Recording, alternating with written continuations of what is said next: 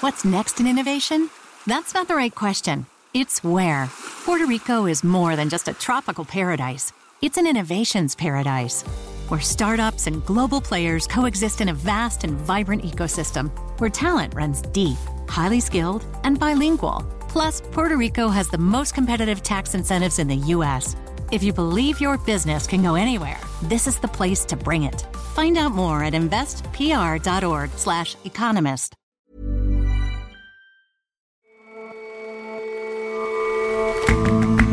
Hello and welcome to The Intelligence on Economist Radio.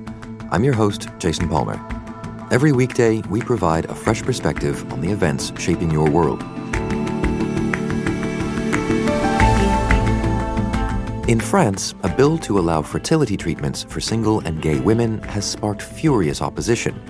It's a tricky situation for President Emmanuel Macron and his signature social reform. Yet politically, it's a risk he can't afford not to take. And the South Korean beauty industry has gone global by making cosmetics fun and Instagram-friendly. But the country's largest beauty retailer is struggling because of political disputes, online competition, and a social push to go makeup free.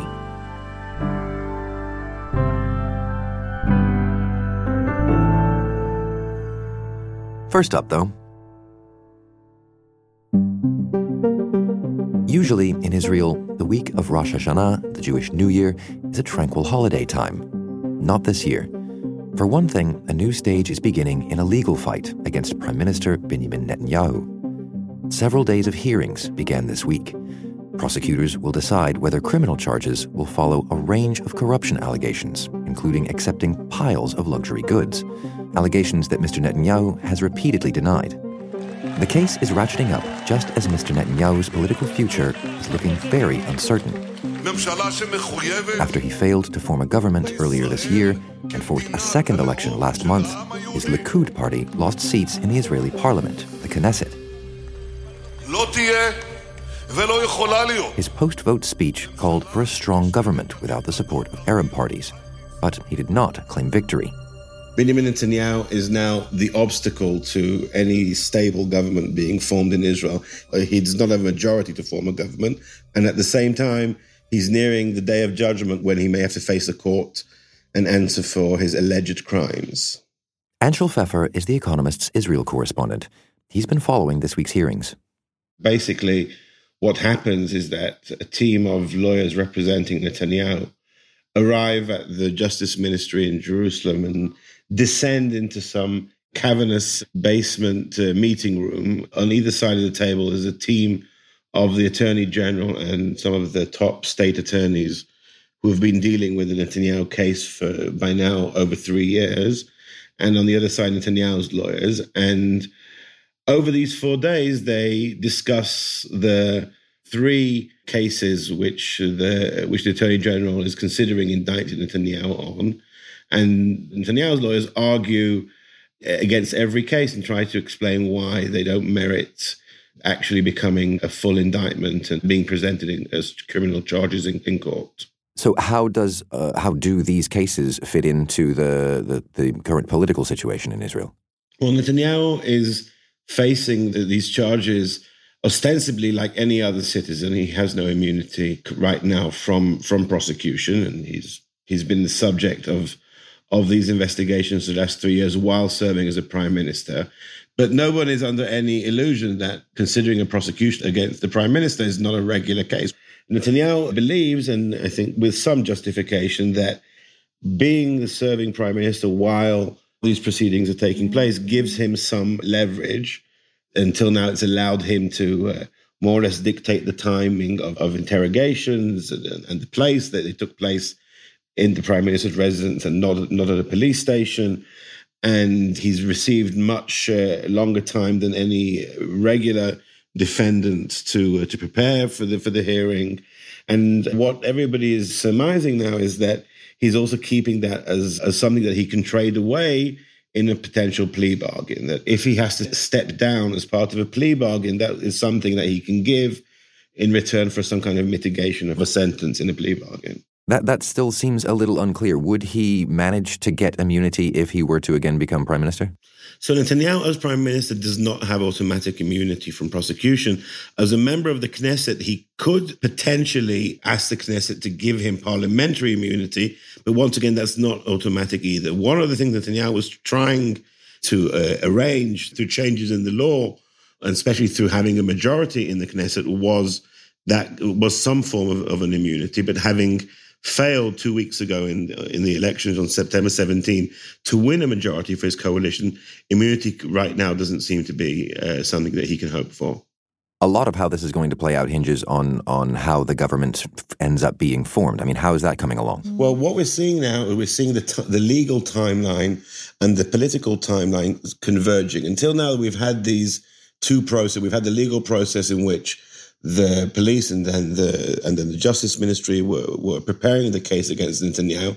And at the same time, Netanyahu and his rivals were having their own political struggles. And ostensibly, these two timelines were not affected by each other, though obviously Netanyahu was trying to bring elections forward to try and preempt the legal process. But now he can't escape the legal process anymore. And when the hearing is over next week, then the Attorney General is expected to take a few more weeks to sum up his own decision on whether or not to indict. And that coincides with the crunch period of forming the next coalition in the aftermath of the election now. And this is very much affecting the political events, because what we're seeing is we're seeing the opposition not willing to engage with Netanyahu in any way. On the other hand, Netanyahu is trying to rush things along so he can try and seal a deal before he's indicted. But how exactly does this process work? How is it that Mr. Netanyahu is trying to build a government? So the process of building a coalition, of forming a new government in Israel, is that after the election, the president invites the representatives of different parties for consultations, and he asks them which candidate are they going to endorse for prime minister. And we're already past that stage, and Netanyahu received one more endorsement than his main rival, Benny Gantz, leader of Blue and White. But neither Gantz nor Netanyahu received a majority of endorsements. So the president tried to bring them together in a number of meetings and bring their negotiation teams together. And he came up with an interesting idea whereby Netanyahu would remain prime minister. The two big parties would join in a coalition government, and Netanyahu would commit to announcing himself as incapacitated the moment he would be indicted, which would mean he would remain prime minister, but all his actual powers would shift to Benny Gantz, who would become acting prime minister. That's a compromise that the president usually wouldn't make that kind of a suggestion, but just because Israel is in a political deadlock right now, he has tried to come up with a suggestion. Gantz has refused the compromise because he's hoping to become full prime minister and to get Netanyahu out of office. So that's where the talks right now are stuck. Netanyahu received the official mandate last week from the president to form a government. That means he gets a 4-week period in which he can do it. So he's already used up 1 week, and he's expected to return the mandate early to the president because he can't form a government, and also because, as we said before, he wants to try and rush the process so that he can try and still either seal a deal or go for another election before he's indicted. I mean, it seems that Israel hasn't had a functioning government in really quite some time. Are you starting to see the effects of that? What we've seen mainly is the public starting to tune out, especially as now we're in the Rosh Hashanah high holidays season. This is not a period where Israelis usually are very much focused on politics. They're focused on their families and vacations and so on. So it's almost a surreal feeling that momentous political events are happening, and the Netanyahu era is drawing to an end while the public is quite disengaged from this. Anshul, thank you very much for joining us. Thank you for having me, Jason.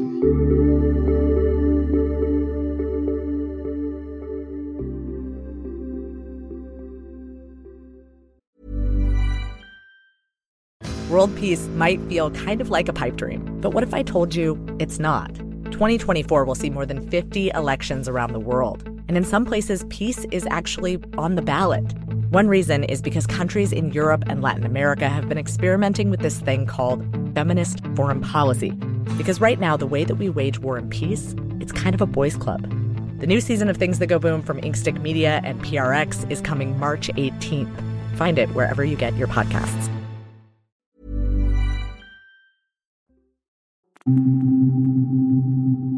Right now in France, fertility treatments are only available to heterosexual couples. Single and gay women don't have the same rights to procedures such as IVF. But that might be changing with President Emmanuel Macron's first major social reform, his bioethics law. And it's prompting a fresh culture war. Les projets de loi bioéthique occupent une place à part. Ils touchent au plus profond de l'intimité des Français. La famille, l'enfance, la maladie. Following heated debates last week, Je vous l'avoue. Vous jouez avec le feu et vous bafouez. France's lower house of parliament approved the bill, but it still needs the green light from the Senate before it can become law. It sparked furious opposition from the conservative right and could be a risky move for Mr. Macron.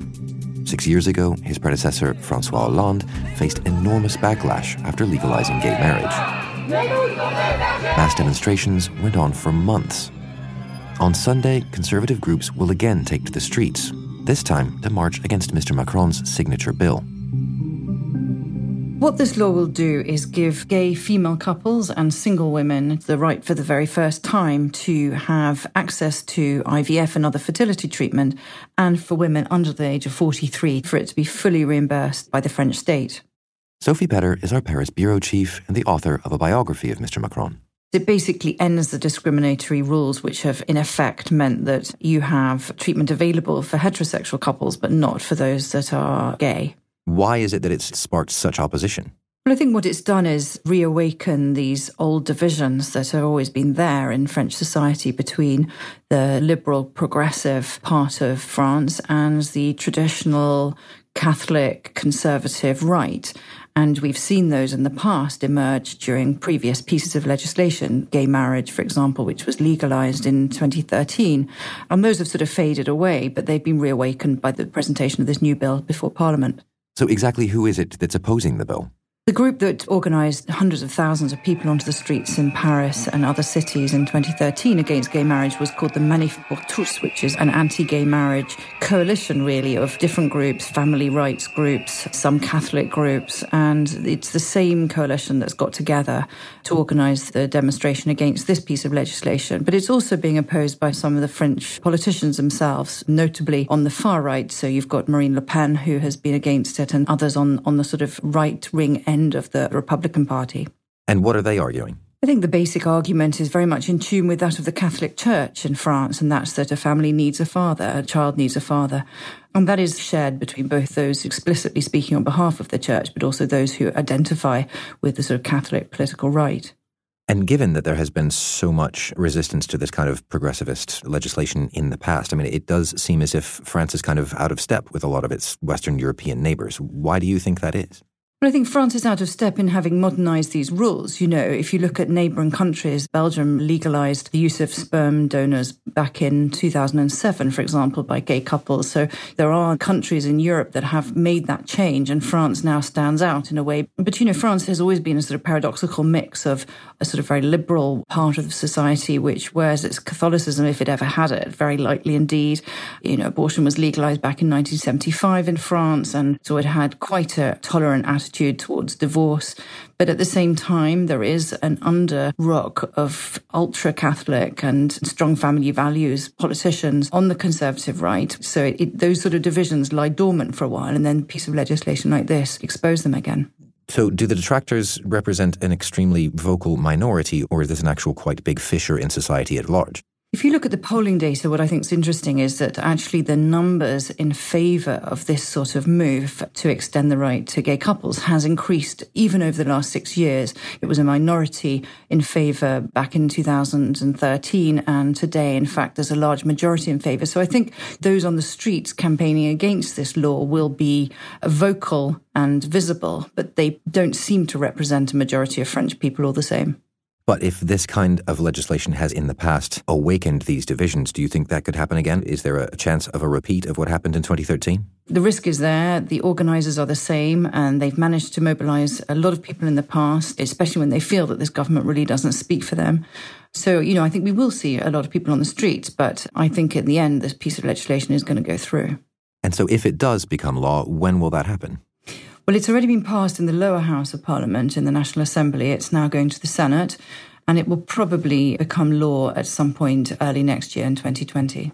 But I mean, demonstrations, people on the street in the form of the Gilets jaunes movement has kind of marked all of Mr. Macron's presidency. I mean, it is nevertheless politically risky for him to do this, right? In a sense it is, but I think at the same time he can't really afford not to take that risk. You know, if you look back at the history of the Fifth Republic in France, almost every French president has passed a sort of piece of signature legislation. For example, Valéry Giscard d'Estaing, who legalised abortion in 1975, François Mitterrand, the socialist president who abolished the death penalty in 1981, and then, of course, François Hollande, the most recent socialist president, was the one who legalised gay marriage. So there is a sort of precedent and an expectation that a president passes some sort of piece of progressive legislation. And I think Macron very much wants to go down in history as having done this particular law. Sophie, thank you very much for joining us. Thanks, Jason.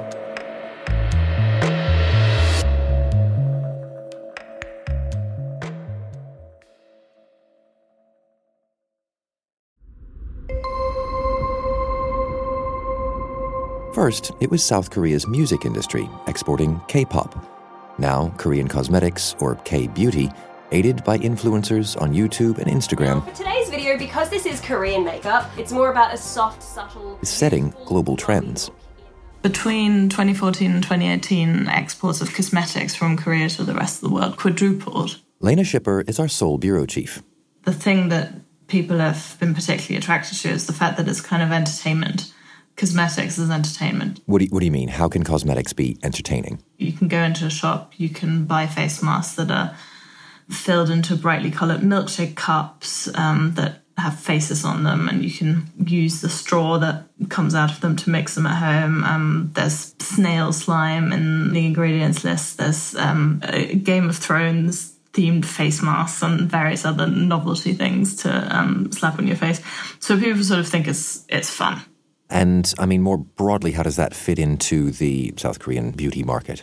The South Korean cosmetics companies have shops that correspond to this thing as an entertainment. So you go in, it doesn't really look like a shop.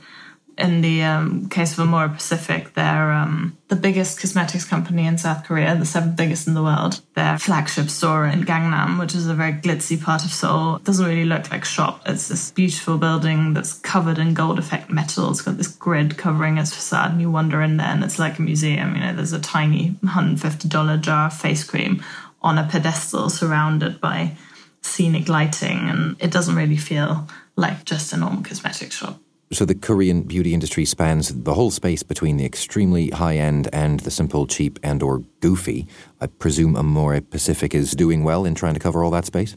So they used to be doing well, or they used to do well in covering that entire space. But recently they've started to struggle a bit, largely because they haven't paid enough attention to competition, particularly at the lower end of the market. So one of their biggest markets outside of Korea used to be in China, or still is in China, where a lot of local competition has sprung up that frequently has managed to do the things that they used to do really well, better and at lower prices. And another problem they've had is that the structure of the market has changed slightly. So one of the things about the novelty nature of some of these cosmetics is that smaller companies can be really successful by just having, you know, say, one novelty item that they manage to flog to people on the internet. So the distribution channels have changed. It used to be that, you know, you want to buy some luxury cosmetics product, you go into a high-end department store or you walk into a specific shop to buy it. And that's no longer true, particularly in South Korea and in the rest of Asia. People increasingly buy things on the internet, and particularly cosmetics, and that's worked to the advantage of smaller companies.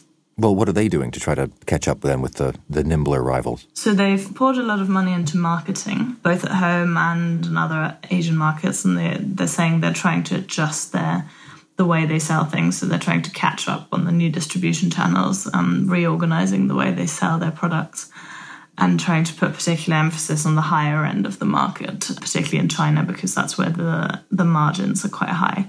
So that's where you make the most money. But they've also tried to expand into other markets in case of demand at home and in the rest of Asia isn't that stable anymore. So they've started opening shops in Europe. You can now buy Sowasu in London or Paris.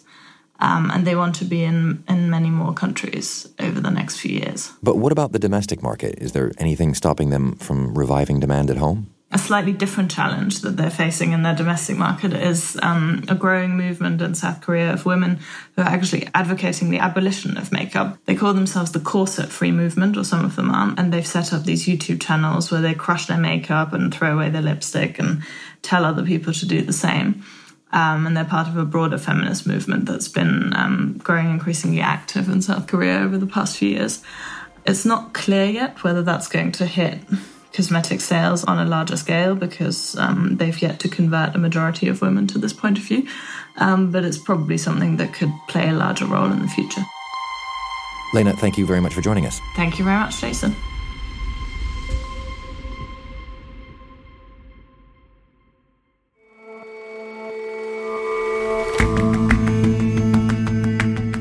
That's all for this episode of The Intelligence. If you like us, give us a rating on Apple Podcasts. And you can subscribe to The Economist at economist.com/radio offer. 12 issues for $12 or £12. See you back here tomorrow.